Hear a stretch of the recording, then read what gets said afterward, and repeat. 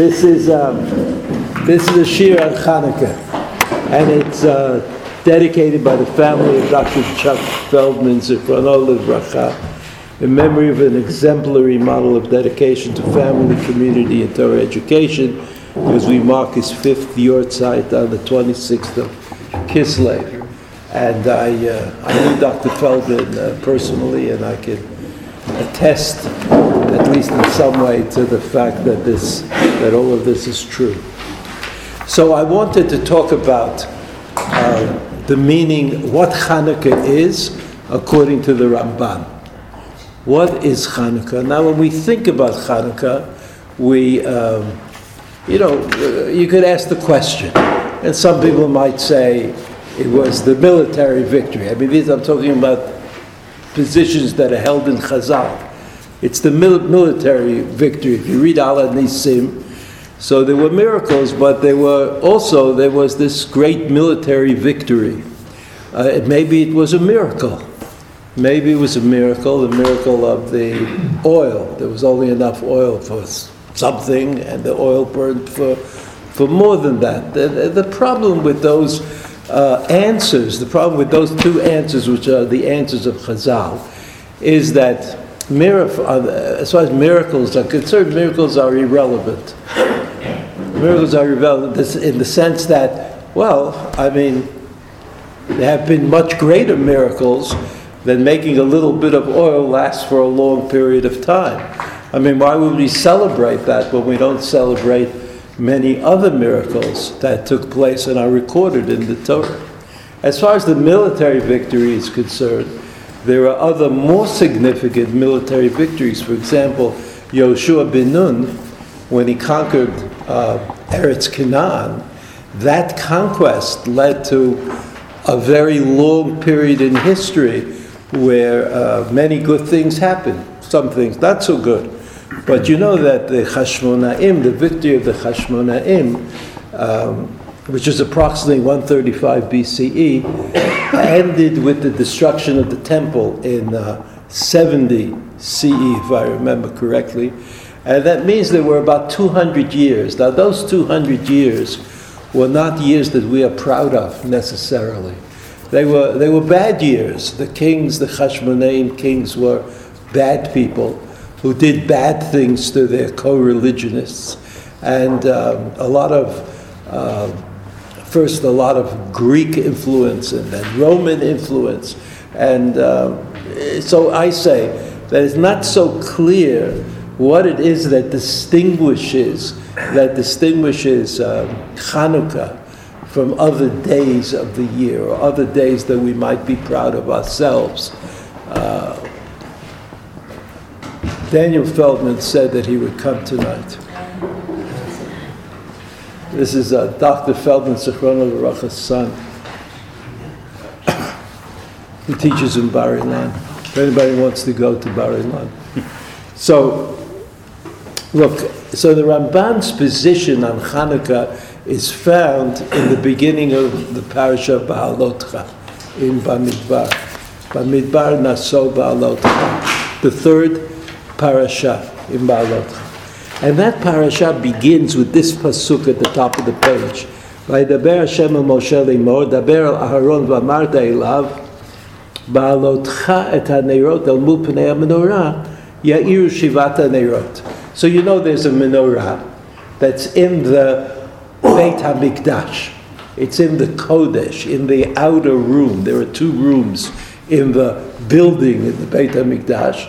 2/3 of the room, or 1/3, the 1/3 back of the room has the Aron Kodesh in it, and that's where the Kohen Gadol goes in on Yom HaKippurim, into that 1/3 of the room. In the 2/3 of the room, there are a few things. There's what's called the Mizbeach HaZahav, the little altar on which the Ketoret, what's a Ketoret? Incense. Right. The incense offering is made every day, and there's a menorah, and the menorah is cleaned and lit every night. The Kohen lights it, and then in the morning it burns during the night, and then the next day he does the same thing. He cleans out the the place where you kept the oil, and puts in new oil and a wick and lights it up again. Right? That it's also in that room.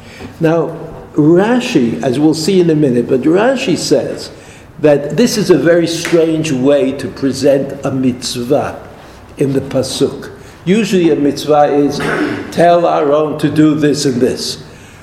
But this word beha'alotcha, which means, and when you get around to lighting the candles, right, then ya'iru b'shivata neirot. Of course they will ya'iru, because that's what it means. You light it, so there is light. There's a kind of, it's hard to understand what the pasuk, what the intention of the pasuk exactly is, but Rashi understands that this is not a regular kind of mitzvah. This is not a regular kind of mitzvah statement. So Rashi says this. Look at Rashi. Ba'alotcha. Lama nismecha parashat ha-menorah leparashat ha-nesiim. Lama nismecha. You know that's a kind of an idea that Rashi likes.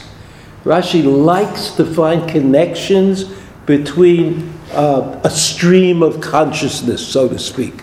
The end of the parasha of Naso and the beginning of the parasha of Beha'alotcha.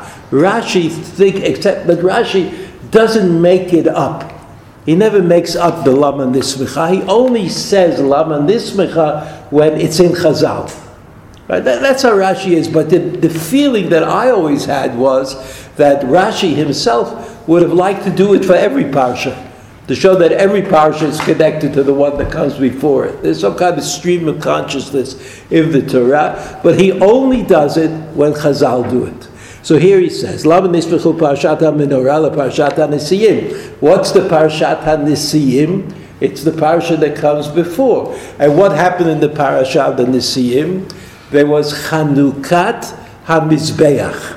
Chanukat HaMizbeach. After the Mishkan, the tabernacle was built, the Nesiim came, and they did Chanukah. They did, they got it going somehow. They got going. So the way they did it was, every day, a different Nasi, a different regent of a Shevet came and gave all the korbanot that you could possibly give on the Mizbeach. That was what he did. That's called Chanukat HaMizbeach. So, Lefi, Kishek, so now here, Rashi goes and tells us a story. Kishera'a Aaron Chanukat HaNesiim Chalsha Dato. So he says, when Aaron saw that the Nesiim were all bringing all these sacrifices day after day after day, Chalsha Dato, he went faint, I guess.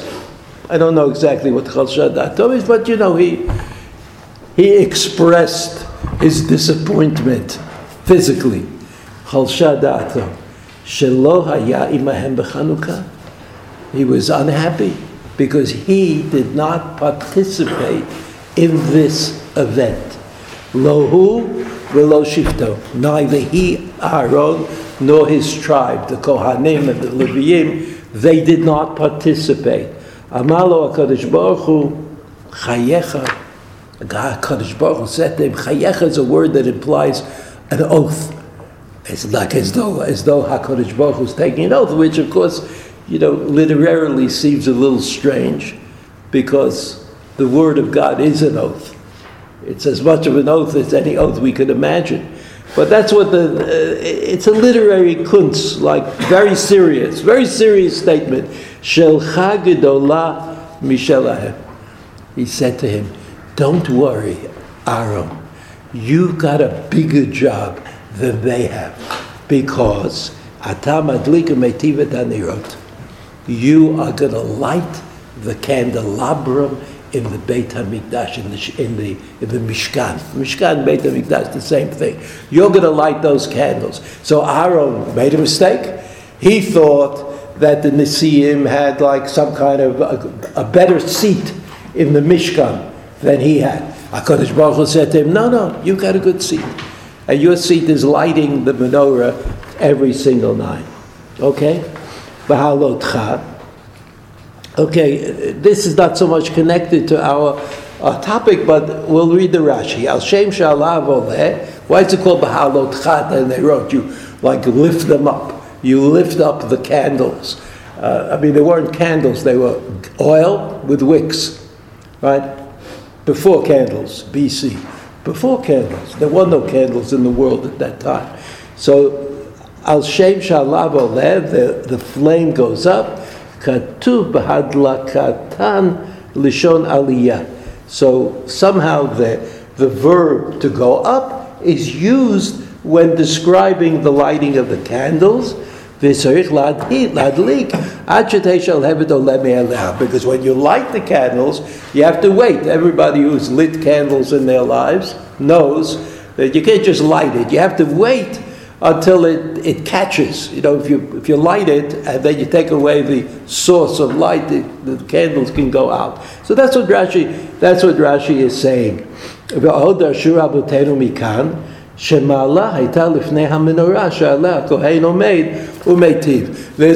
drasha that comes from Baalotcha, which means when you go up Aaron, that there was a little stairs, little ladder, and you can see in all the pictures, you look at the pictures of the Mishkan, next to the menorah there's a little two-step ladder, so that if the Kohen Gadol was not tall enough, he could go up on the ladder and then light the menorah. So Baalotcha either refers to the flame or it refers to the Kohen. That's what Rashi says. Rashi, as you know, Rashi doesn't mind that there are two possible interpretations. So there are two possible. In other words, he understands, as Chazal understood, that the more interpretations you have, the deeper you can look into the pasuk. Like if you didn't have a lot of interpretations, it would be much less interesting. That's the difference between learning an ancient language that has a tradition of interpretation and learning an ancient language that doesn't have a tradition of interpretation. So if you read Homer, you can think about it, because there's a very wide-ranging tradition of interpretation. If you read Sumerian literature, all you could do is daven mincha. That's nothing you can do. So, El Mul Pnei HaMenorah, El Mul Emtzaish, El Mul Ner Emtzaish, She'eino B'kanim, El B'guf Shel HaMenorah. That's how it's made. There are 6 branches, which are either circular or triangular. As you know, if you Hanukkah, you'll be able to see on the road all the little Lubavitcher menorahs are triangular, right? Like this. What? They're all triangular, but we don't know how it was, because there's a manuscript of the Rambam's Perush HaMishnah in which there is a line drawing written by somebody, maybe the Rambam, maybe a scribe, maybe a friend, maybe a child in the kindergarten who couldn't do this, then could only do. We don't know, but the Lubavitcher Rebbe said that must be it. So all the Lubavitcher menorahs are now triangular, including the ones out in the street. So that's what Rashi said. Rashi doesn't say that, but Rashi says that all of the candles have to point to the middle. So if a candle is a cup, and in the cup you put oil, and then you stick a wick into it. Now, they didn't have floating wicks like we did. So what they did was can you imagine it? A cup, oil, a wick. You see the wick? So you can't just drop the wick into so sometimes there was a slot to put the wick into in a candle that you walked around your house with a candle. But if you didn't have a slot, you just leaned it against the cup. Now, so you could lean it in this side, or in this side, or in this side, or in that side. So the way you did it was you leaned the wicks in the direction of the middle. They were all facing into the middle, and then Rashi makes an interesting point, and that's why I want you to see this. Ya'ir Shivata Nerot. You see the last phrase in the Rashi? Shisha Shal Sheshet HaKanim. There were 7 candles in the Beit HaMikdash. 3 on one side, 3 on the other side, and 1 in the middle. Right? 7. Not like a Hanukkah menorah, which to the best of my recollection has 8 on the 8th night. Right? 8. But in the Beit HaMikdash, there were 7. You have to remember that there were 7. Shlosha mizrachiyim po'im lemula emtza'i v'ha'ptilot shebahem v'chein shlosha maraviyim rashei ha'ptilot lemula emtza'i. So that, according to Rashi, the 3 on this side, 3 over here, the wicks face the middle. And the 3 on this side, the wicks face the middle. So these 3 and these 3 face in the opposite direction. So the question Rashi asks is, why? What's the difference to us how the wicks were placed in the menorah? So Rashi has an answer. Velama. You see Rashi? Kedei shelo yomru le'orahu tzarich. So that means, in order that you should not say that we need the light from the menorah. I mean, it's absolutely a very curious idea. We light the menorah, but we don't need the light of the menorah. How do I know I don't need the light of the menorah? Because if I needed the light of the menorah, I would bring in a lighting expert who would tell me how to put the wicks so that I get maximum light. I put this one over here and that one over facing this way and the other one facing that way, so I get the maximum light in the room. But I don't want the maximum light. I don't want that. So I want all the light to be concentrated on one point, which, according to Rashi, is an inefficient way of lighting the menorah. And since it's an inefficient way of lighting the menorah, what do I get? Kedei shelo yomru lo rahu shatzarik. People should understand that the menorah represents a mitzvah, right? You have to do it, and they shouldn't think that you're lighting the menorah in order to have light in that room, which is called the Kodesh of the Beit HaMishkan, or the Beit HaMikdash, or the Mishkan. Of course, this all strikes us as being a little odd. Let me rephrase that. This strikes me as being a little odd because there was nobody in the Beit HaMikdash all night long. What difference could it possibly have made to light the lights in this direction or in that direction or in another direction? There was no one for whom this menorah served as a source of light. The Kohen who lit the menorah and he left. He's gone. And no one showed up until the next morning. So that's an interesting point that Rashi makes, and another interesting point that we don't understand. All the other questions are in the Ramban. So if you look at the Ramban, Baalot Chak, Lama nismicha parashat menorah lechanukat hanisiyim. Here the Ramban quotes Rashi, right? Right? If you look at the end of that paragraph, 5 lines down, it says Lashon Rashi mi Medrash Agadah. He quotes Rashi. We just read Rashi. Here's a quote of Rashi. Now here's the Ramban. Lo nitbarer li. I don't understand. It's not clear to me. Lama nechamo bahadlakat hanerot. He says, if it's true that he was so unhappy, Aaron was so unhappy because he didn't participate, right? He was unhappy because he didn't participate. Lama nechamo bahadlakat hanerot. So why did God say to him, I'll give you a good deal, you'll light candles? What's one thing got to do with the other, the Ramban says?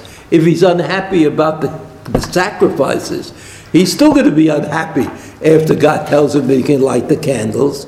V'lo nechamo, and he didn't say to him, no, you're going to be in charge of the incense, the ketoret, boker v'erev, every day. They had 2 sacrifices of incense that the Kohen was in charge of, sheshilchu bo hakatuv, about which the pasuk itself says, Yasimu ketorah ba'apecha, that this is something that distinguishes Am Yisrael. They are the ones with the ketoret. Uvichol hakorbanot, he could have said to him, well, you're in charge of all the sacrifices. You're just in charge of this one day of the Nisiyim. Uveminchat chavitim, and all of the sacrifices that have to do with wheat, right? Making what do you call them? Blintzes. Bavodat Yom HaKippurim, and the Kohen is the Gadol, is the only one who goes into the Kodesh Kodeshim. HaKadosh Baruch Hu told him all of these things. He said, what are you so unhappy about, Aaron? You're the guy in charge. You do this, you do that, you do the other thing. What are you unhappy about? She'ena keshera elabo. On Yom Kippurim, he's the only one who's allowed to go into the Kodesh Kodeshim. Nichnas lifnai lifnim. V'shehu kadosh Hashem omeid beheichalo l'sharto. He is Kodesh Hashem. What's Kodesh Hashem? What was written on the tzitz. It's like it's his name. He's designated as the Holy One of God. He, the Kohen Gadol. So HaKadosh Baruch Hu said that, reminded him about all of these things. And what is it, the Chanukot HaMizbeach? It's a one-day event. It passes. It's gone. It doesn't come back again. All these things that the Kohen Gadol does, that the Ramban listed, he does again and again and again. He's the person who remains more or less in charge of the Beit HaMikdash, of the Mishkan. Omeid beheichalo l'sharto levarech b'shmo v'shifto kulo mishartei Elokeinu. And his tribe, the tribe of Levi and the Kohanim, they're all serving God. They're all serving God. V'od matam l'chalishut hadata. So what reason could he have possibly had to kind of faint away when he heard what was going on? V'alo korbanos gadol mishel nisiyim. His sacrifice is even greater than the sacrifice of the Nisi'im, the sacrifice that the princes brought for each tribe. Shekriv biyamim hahem karbanot harbeh. Kol yemei miluim. There were many korbanot that were brought in those days. In all of the days that Moshe Rabbeinu set up the Mishkan, he put it up and he took it down, and he put it up and he took it down for 8 days. And each one of those 8 days, he brought korbanot. He brought korbanot. That means Aaron HaKohen brought those korbanot. Vim tomar, if you will say, shehayu chova v'nitztaveh bahem. If you say, well, those were obligatory, and Aaron was commanded to bring them. V'chol shadato al shelo hikriv nidava kemotam lechanukat hamizbeach. And if you say that what really upset Aaron HaKohen was that the Nesiim brought extraordinary sacrifices, that's called a nidava. A nidava is what's a nidava? A what? Oh, yeah, like you give a donation. You don't have to. They wanted to do it, so they did it. So maybe that's what he was annoyed about. Gam hadlakat hanerot shenechamu bo chova v'nitztava aleh. So the Ramban said, look, that might be a good question. That might be really what Aaron fainted about.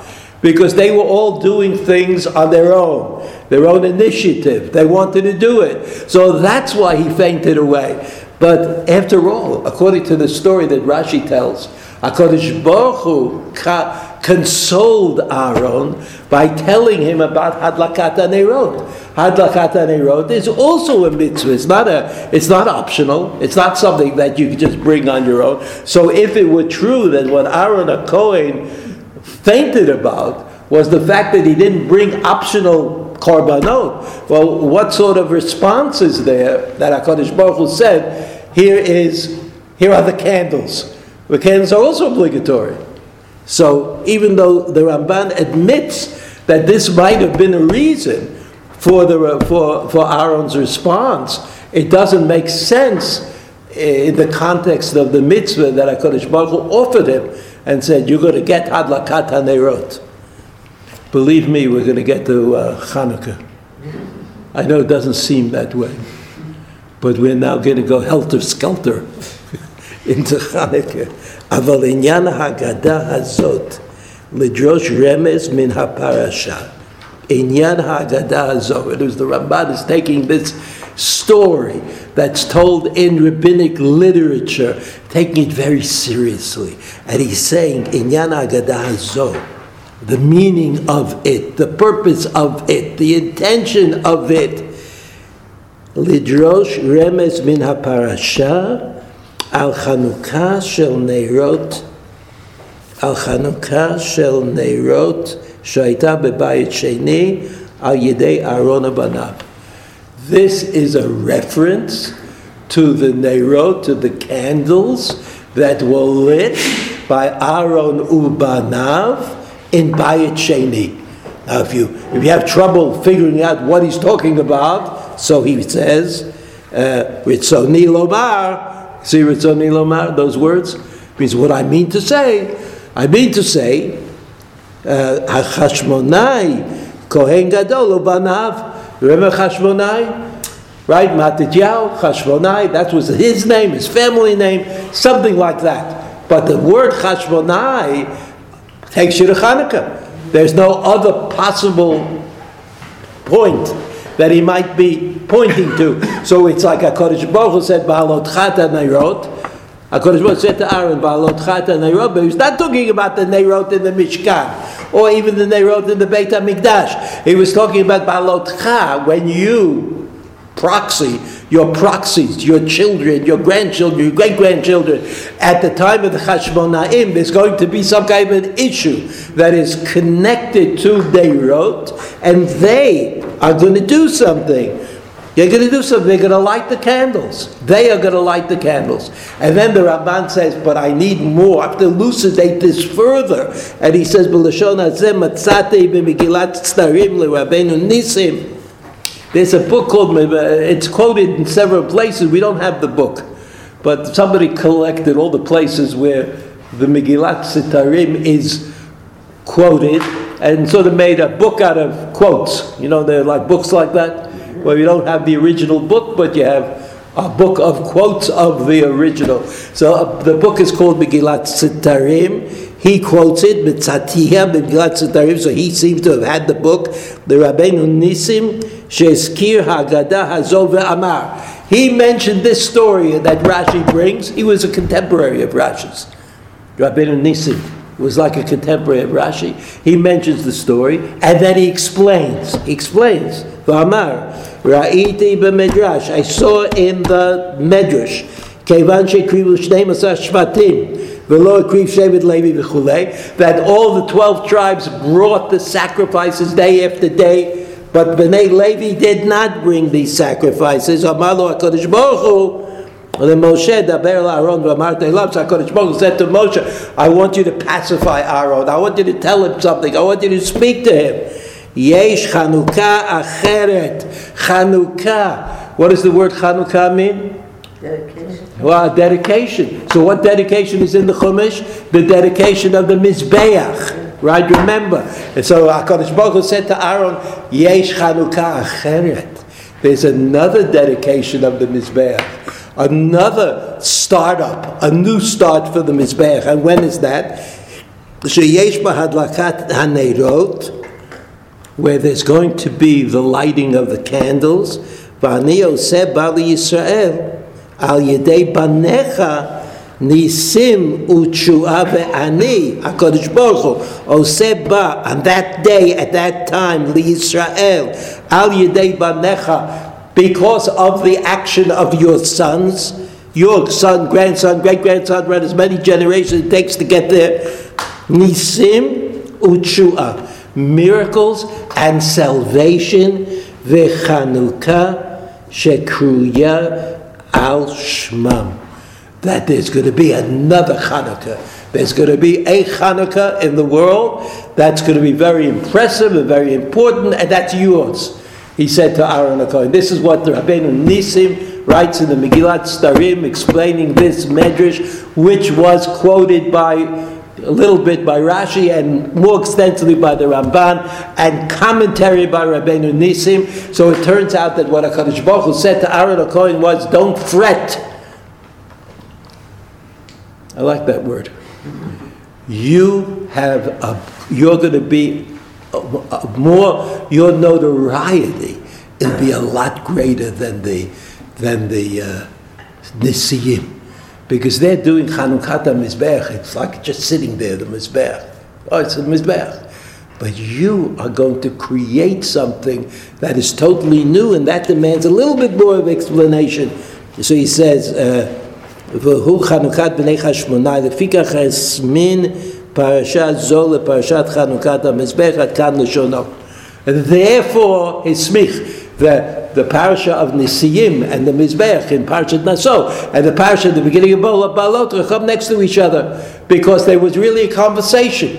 As a result of the conversation, HaKadosh Baruch Hu said to Aaron HaKohen, "You light the candles now, but you should know that this is going to become a big deal in the future." What the big deal is, we don't know. Because we started out this year, I said, I don't know exactly what we're supposed to celebrate on Chanukah. And what exactly is HaKadosh Baruch Hu saying to Aaron HaKohen? V'ra'iti od bilamdeinu. Ra'iti od bilamdeinu. The Ramban. We're still in the Ramban, right? The Ramban says, I saw in the Medrash called Yilamdeinu, which we call usually Tanchuma, which is a Medrash Agadah and Chamisha Chumshei Torah. A Medrash Agadah, Chamisha Chumshei Torah. You can buy it. You can get it online. You can dream about it. Tanchuma. Tanchuma is the name of a Tana. That's why it's called Tanchuma. They were not so imaginative with names. But Tanchuma is the opening statement in the Tanchuma. So it's called Tanchuma. V'chein b'Medrash Rabbah. Medrash Rabbah is the big Medrash on the Chamisha Chumshei Torah and the Chamesh Megillot. Medrash Rabbah. Amar lo HaKadosh Baruch Hu leMoshe. And HaKadosh Baruch Hu said again to Moshe Rabbeinu, Lechem or le'Aaron, Al tityarei legedola mizot ata muchan. Do not fear, Aaron. You are going to be getting something even greater than what you perceive the Nisi'im are getting. HaKorbanot, kol zman shebeit HaMikdash kayam, hem nohagim. Korbanot are only a function of the Beit HaMikdash. You need a Beit HaMikdash in order to have korbanot.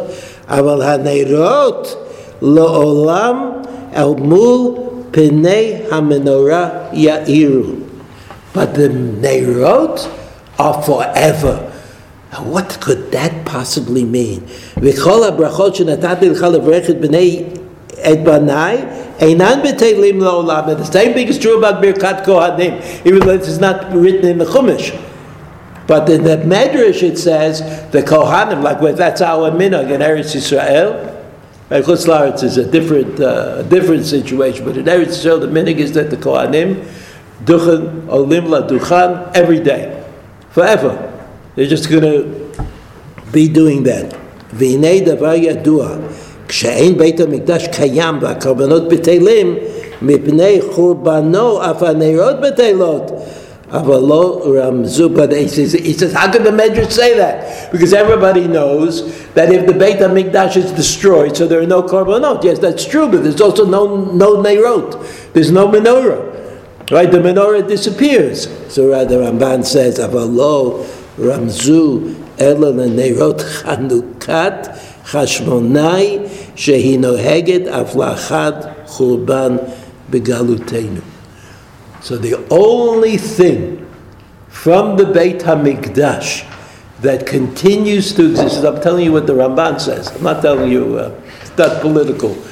The Ramban says, the only thing from the Beit HaMikdash that remains when the Beit HaMikdash is destroyed, Begalutenu, he says, in our diaspora, but even Eretz Yisrael, he meant the same thing, is the Ner. That's all there is. So what Ner is he talking about? He's talking about the Ner of Chanukah. So he says that the Ner of Chanukah somehow takes the place of the Ner in the Beit HaMikdash. That's what he says. Okay, so that's what he says. So those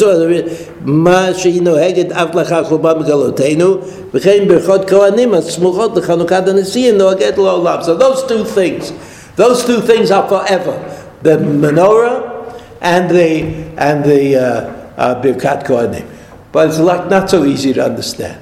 Still not easy to understand, because you know that because we wanted to put the nace of Chanukah into the menorah, we ended up with a menorah of 8 kanim, 8 candles, and that we only light one night of Hanukkah, the last night of Hanukkah, according to the minhag that we have adopted, even though it was a machlokas at the time of the Gemara, but we adopted 1, 2, 3 and not 8, 7, 6. But it's only one day that all of the lights are there, but on that one day it's the wrong number. It's 8. It's not the Beit HaMikdash. The Beit HaMikdash was 7. And also it's just 1 week a year. 8 days. 1 week a year. The Beit HaMikdash, it was every day. It was every day. And besides, if Aaron HaKohen was upset about the fact that the Nesiim are bringing many korbanot, why does it make him happy? I mean, like HaKadosh Baruch Hu says to, well, if you just have patience and wait the 800 years, everything will work out. I mean, what was the offer? Like why was Aaron supposed to be happy now that he was out happy before? So there's one more Ramban that we have to look at. The rest of the Ramban is just the Ramban on different topics. So in the previous perek, in the Parashat of Naso, there are psukim that describe the sacrifices that were brought by the Nesiim. And one pasuk is korbanot, karat kesef achat, etc. In other words, it describes the korbanot in several psukim. The Ramban, on all of the material at the end of the Parashat of Naso, has one comment. Just one comment. And we're going to read that one comment together, and you'll see that the Ramban actually explained everything. Solet b'lulav b'shemed lemimcha. Right, solet is fine flour mixed in with oil, lemincha, for a mincha offering, a meal offering. I don't know, what's meal? It's like something? You ever go to the store, you say, give me meal, you get something? You don't get a thing. Grain, I understand, but it's called a meal offering because we're under the influence of like a 16th century translation of the... Cornmeal. Cornmeal, you still say that? You can buy it? Yeah? Oh, yes. Okay, thank you. But oatmeal, Oatmeal, is that what it is? No, that kind of meal? Think of the word oatmeal, it's Meal is kind of be a grains. I see more involvement in this point than in anything else I mentioned today. That's right. So listen to the Ramban. This is a wonderful Ramban. If you want to remember one Ramban in your life, this is it. This is it. Chinchu hanesiim et hamizbeach. How did the princes do this dedication process on the mizbeach? Bikol haminim hakrevim alav. Very simple. They brought every possible korban. There are many korbanot, and they brought all the different kinds of korbanot, like al kein heviyu mincha, ukitoret, meal offering, and incense offering, and olah, and a burnt offering, and a chatat. A chatat is a sin offering, and shlamim is like anything else that's left over, all kinds of korbanot. So he says, v'aktoret v'chatat, horat sha'ah. He says, let's talk about first the chatat. He's like the Ramban says, how can they bring a korban chatat? Korban chatat means somebody sinned. You can't just bring a korban chatat. You can't bring a korban that doesn't exist. A chatat means that somebody had to bring a korban chatat. But if you didn't have to bring a korban chatat, what makes it into a korban chatat? No? This like, I see the reactions are limited. You can't bring a korban chatat. I'm not talking about it. You may be doing something wrong, but you can't bring it's not a korban chatat. What makes it into a korban chatat is that the person who brings it has to bring it. But if the person who brings it tzaddik yisod olam, it's not a korban chatat. It's something else. I mean, it looks like something else, and he says it's a chatat, but it's not. So the Ramban says, Al kein eviu mincha k'toret v'olah v'chatat u'shlamim. V'ak'toret v'chatat, you can't bring either of them. The k'toret goes with the tamid, with the sacrifices brought in the morning. Otherwise, you can't make a Ketoret. It doesn't work. So he says Hora'at Sha'ah. Hora'at Sha'ah. What is Hora'at Sha'ah? Hora'at Sha'ah is an abrogation of the halachic requirement for a moment. It was the moment demands an abrogation. So the example that everybody knows is Eliyahu Bahara Carmel.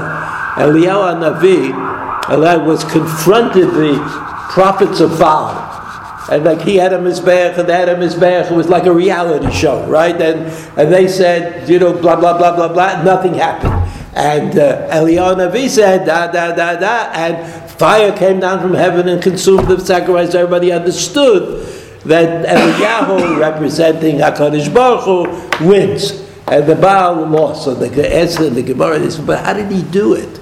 Because everybody knows that after the Beit HaMikdash was built, you were not allowed to sacrifice outside of the Beit HaMikdash. So how did he do it? So the answer is, Hora'at Sha'ah. Sometimes you have to do something that is extraordinary, out of the box, not connected to the halacha, in order to save the situation. And that's what Eliyahu did. So along comes the Ramban, and he calls this Hora'at Sha'ah. He says they brought a chatat, and they brought a ketoret, and they said, poof, you're a chatat, and poof, you're a ketoret, and that's the way it is. And that was Hora'at Sha'ah. It was not halachically reasonable, but it was acceptable in the context of the moment. There was a Hora'at Sha'ah, she'einam ba'im b'nei davar. You can't bring a chatat as a donation. You have to be obliged to bring up, but as a Hora'at Sha'ah, you can do anything.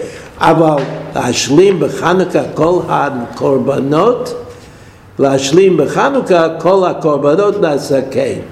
כי אין ישראל מקריבים זולתי אלו הקורבנות בלבד. כי החטאת והאשם דבר אחר. אחד, ושם אחד הוא. ותורה אחת להם. That's a chatat and Hashem are the same thing. So they brought all of these sacrifices, and the chatat and the ketoret were a Hora'at Sha'ah, v'hinei Hashem hanichpad. Listen to this. So they did something, the Nesi'im did something extraordinary. Yes? What was the extraordinary thing that they did? They brought a chatat and they brought a ketoret. How did they get away with that? Hora'at Sha'ah. That's what the Ramban says. It was like, and then the Ramban goes on. Listen to this. Lefikach, v'hinei, v'hinei, it's the last word on the first long line. V'hinei Hashem hanichpad iskim al dat ha-nesi'im. HaKadosh Baruch Hu agreed with what the Nesi'im did. What did they do? They brought korbanot that are halachically unacceptable. And they became acceptable for the moment. They became acceptable for the moment.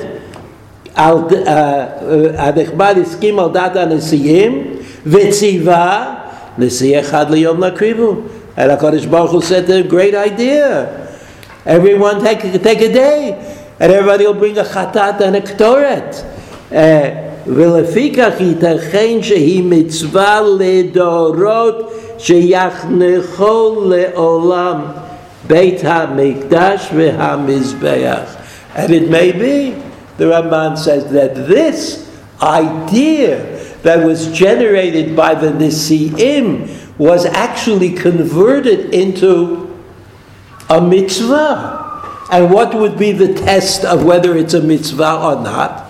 When they had the next Chanukah HaMizbeach and the third Chanukah HaMizbeach. When was the next Chanukah HaMizbeach? The Beit HaMikdash of Shlomo HaMelech. When was the one after that? The next Chanukah HaMizbeach, the Beit HaMikdash that was built by Ezra and Nehemiah, right? That Beit HaMikdash. So Rashi, Ramban says the K'tiv in Ezra, V'avdu v'nei Yisrael ka'anaya. I missed the pasuk, right? V'chein asa Shlomo Chanukah HaBayit, right? That's what Shlomo HaMelech did. The K'tiv v'yachnechu et Beit HaElokim HaMelech v'chol ha'am. So Shlomo HaMelech did Chanukah HaMizbeach in his time. What was Chanukah HaMizbeach? What the Nesi'im did in the desert. He did the same thing. At least that's what the Ramban what the Ramban thinks he did. V'chein Anshe Knesset HaGdolah Asu Chanukah. Chanukah meaning the dedication of the Mizbeach. Dichtiv V'avdu B'nei Yisrael K'hanai L'Livaya V'shar B'nei Galvata Chanukat Beit Allah V'gomer. That all the people who came from the diasporas and they dedicated the Mizbeach. So what does the Ramban say? What does dedicated the Mizbeach mean? The same way that the Nesiim did it in the desert. That's how they dedicated it. So you see, at least according to the Ramban, you see, and then he says, V'chein limot HaMashiach. I'm sorry, one more line. V'chein limot HaMashiach, also in the Messianic era, which is described in Yechezkel. Shivat yamim yichparu et HaMizbech v'tiyaru oto milyu yadav v'yichlu et hayamim v'aya b'yom hashmini v'hala yasu ha'kohanim al HaMizbech et olotem v'et salmechem v'hi chanukah LaMizbeach b'miluchim. So in that pasuk in Yechezkel, which is talking about the Beit HaMikdash, which will be built in the future, there's also mention of Chanukat HaMizbech. Therefore, the Ramban comes to the conclusion that what the Si'im did was not that they brought korbanot and Aaron was excluded, but what they did was they wrote the Torah. There was something about the Torah that they wrote. There was a Horat Sha'ah, they said we're going to do something that is not written in the Torah, that is not part of the accepted halakha, the known halakha to us. And HaKadosh Baruch Hu said, wonderful. It was great that you did it. It was so great that it's going to become the halakha. And the Ramban says this pasuk and that pasuk proves that in the time of Shlomo HaMelech, in the time of the Beit HaMikdash of Ezra, in the time of the Beit HaMikdash to come, there will always be Chanukat HaMizbeach, the way that the Nesiim did it. So now we go back and tell the story over again. We have to tell the story. You tell the story over again. Have a good trip. Oh, you're not going to America now? See you tomorrow. He's going to America. Not now. Aaron HaKohen saw what was going on. And he understood that they had done something that he had no way of emulating. He couldn't do that. They did it somehow, according to the Ramban. They created a mitzvah in the Torah. They created a mitzvah in the Torah which didn't exist, and which, according to the Ramban, is going to repeat it again and again, and finally in the Beit HaMikdash that Yechezkel was talking about, the third Beit HaMikdash. That's so Aaron Cholshad Dato. He went into a catatonic withdrawal. He said, here I am. I'm in charge of everything. I'm doing everything. He knew that he was doing everything. And I was not able to perceive this need and to create new Torah. I wasn't able to do that. So HaKadosh Baruch Hu says to Aaron, Shelcha Gedolah Mishelahem.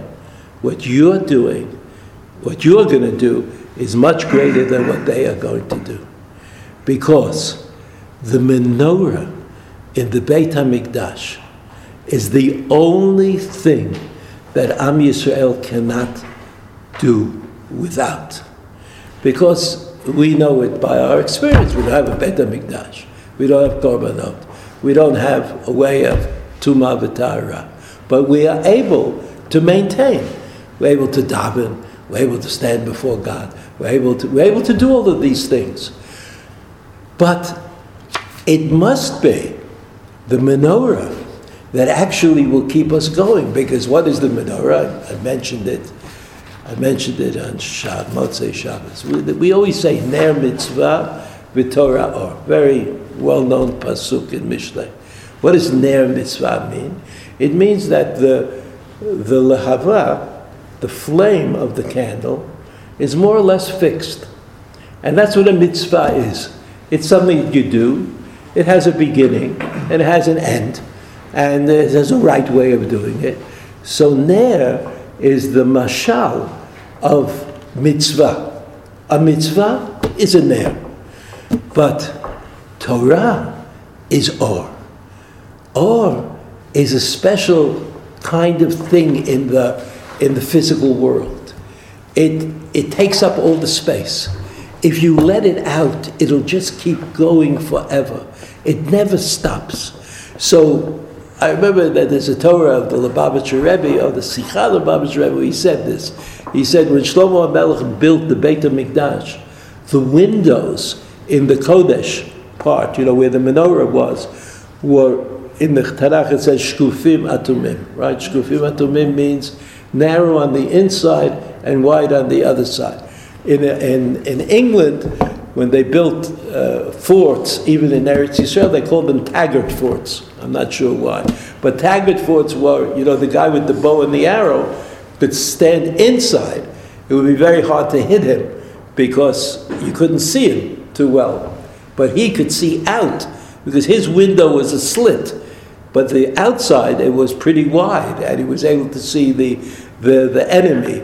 So that the mashal is that the light of the menorah, which was, as Rashi said, not there to light up the room in which the menorah was, but to spread the light throughout the world. So of course, if you're going to spread the light throughout the world, you're not going to want the candles to be in different kind of places.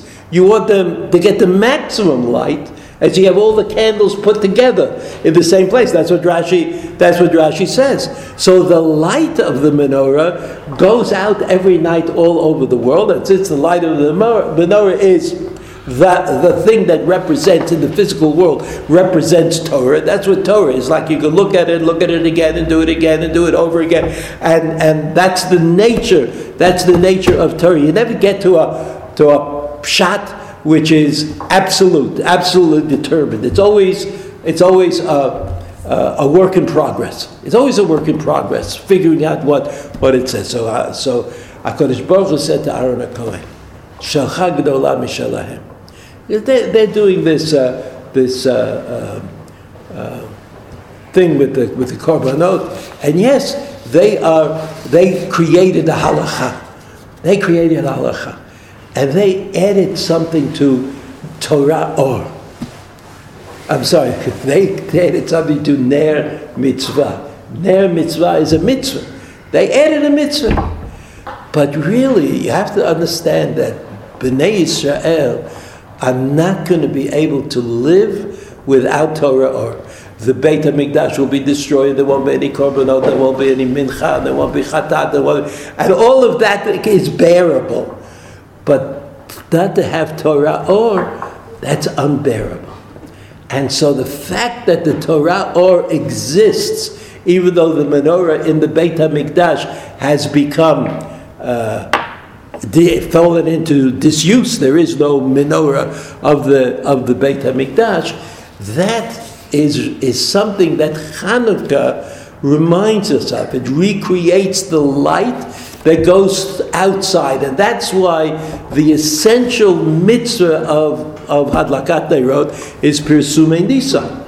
Pirsumei Nisa means educate, teach, go. And you always wonder, like here you are in Yerushalayim, everybody knows that it's Hanukkah, right? Either because your kids are not going to school, or because they said it on the radio, or because they're selling Sufganiyot. I mean, what's the Pirsumei Nisa? But the Pirsumei Nisa is that you have to teach the Or.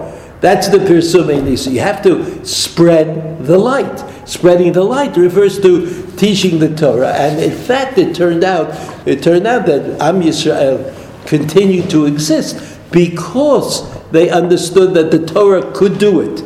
They would be able to maintain themselves through the Torah. So it happened that whoever grabbed onto the Torah very strong remained, and whoever was not willing to do that probably did not remain so much. So Shelcha Gedola Mishalahem, because they are a function. What they said, their Ner Mitzvah is a function of the existence of the Beit HaMikdash.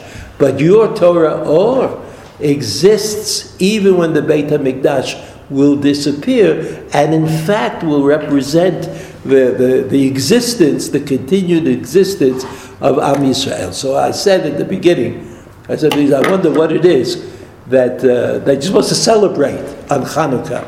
And I said, well, look at the Ramban. We'll see what the Ramban says that we should celebrate. I think what the Ramban says we should celebrate is Torah Or.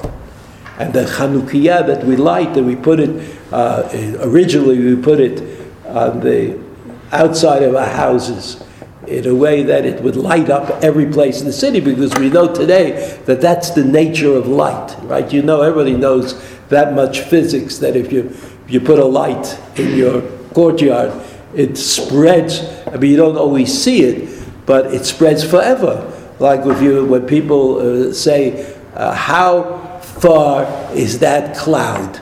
How far is that star? I mean, if you ever studied physics or something that comes up, everybody in school hears this idea. So the number of light years away that star is inconceivable. Like, you can't even imagine. Like, I can imagine a kilometer, 10 kilometers, 100 kilometers, 1,000, but I can't imagine the number that they tell me represents the distance between us and that star. So that's the nature of light. And it takes years and years for the light to get from the star to me. It's also like mind-boggling that light there's no limit on light. And so that the idea that Torah Or is like very profound, it turns out. I don't know if when Shlomo Melech wrote the Pasuk whether he studied physics or not. That I don't know. But it's like this feeling that people have that light is special. It's not like other things in the physical world. So that the celebration of Hanukkah actually turned out to be the celebration of that which is going to maintain Am Yisrael in difficult times. Because for 200 years there was an unhappy situation in Eretz Yisrael, then the Churban Beit HaMikdash, and since that time we're wandering around in one diaspora after the other, but the light of the Torah manages to glue us together somehow. We remain Am Yisrael because of the Torah, so that Aaron gets the credit for that, because Bnei Yisrael, because the Hashmonaim, they went to purify the Beit HaMikdash, right? So the immediacy, they had to do it. They could have waited the 8 days until the oil, they didn't have to light the menorah right away. But they felt somehow that not having the light of the menorah, even if they were taking a chance, and they weren't sure that they would have oil for day 2, right? They weren't certain about that, but not to light the menorah when they could light the menorah ran against their grain somehow. It was not something that they were able to actualize and to do. So they lit the menorah right away, and HaKadosh Baruch Hu responded with the miracle. But that's not as important as the idea that they lit the menorah. They lit the menorah. They said, Bnei Yisrael can't do without this menorah. And even if we won't get the oil in time, we have to light the menorah. We have to light the menorah anyway. So that Chanukah became the holiday that represents the continued existence of Am Yisrael as Am Yisrael. That's what happened. That's what happened on Chanukah, because forever, after everybody understood that light that represents the Torah, and that's the light of the Chanukiah. You know, the Chanukiah, you're not allowed to use it for. It's just like the light in the Beit HaMikdash. You can't count your change at the Chanukiah. You can't use it. You can't use it for anything because it has a very obvious purpose of Pirsumei Nisa, but it's not the nes necessarily of a little bit of oil going a long way. It's the nes of the continued existence of Am Yisrael when the Beit HaMikdash no longer exists. Have a good Shabbos.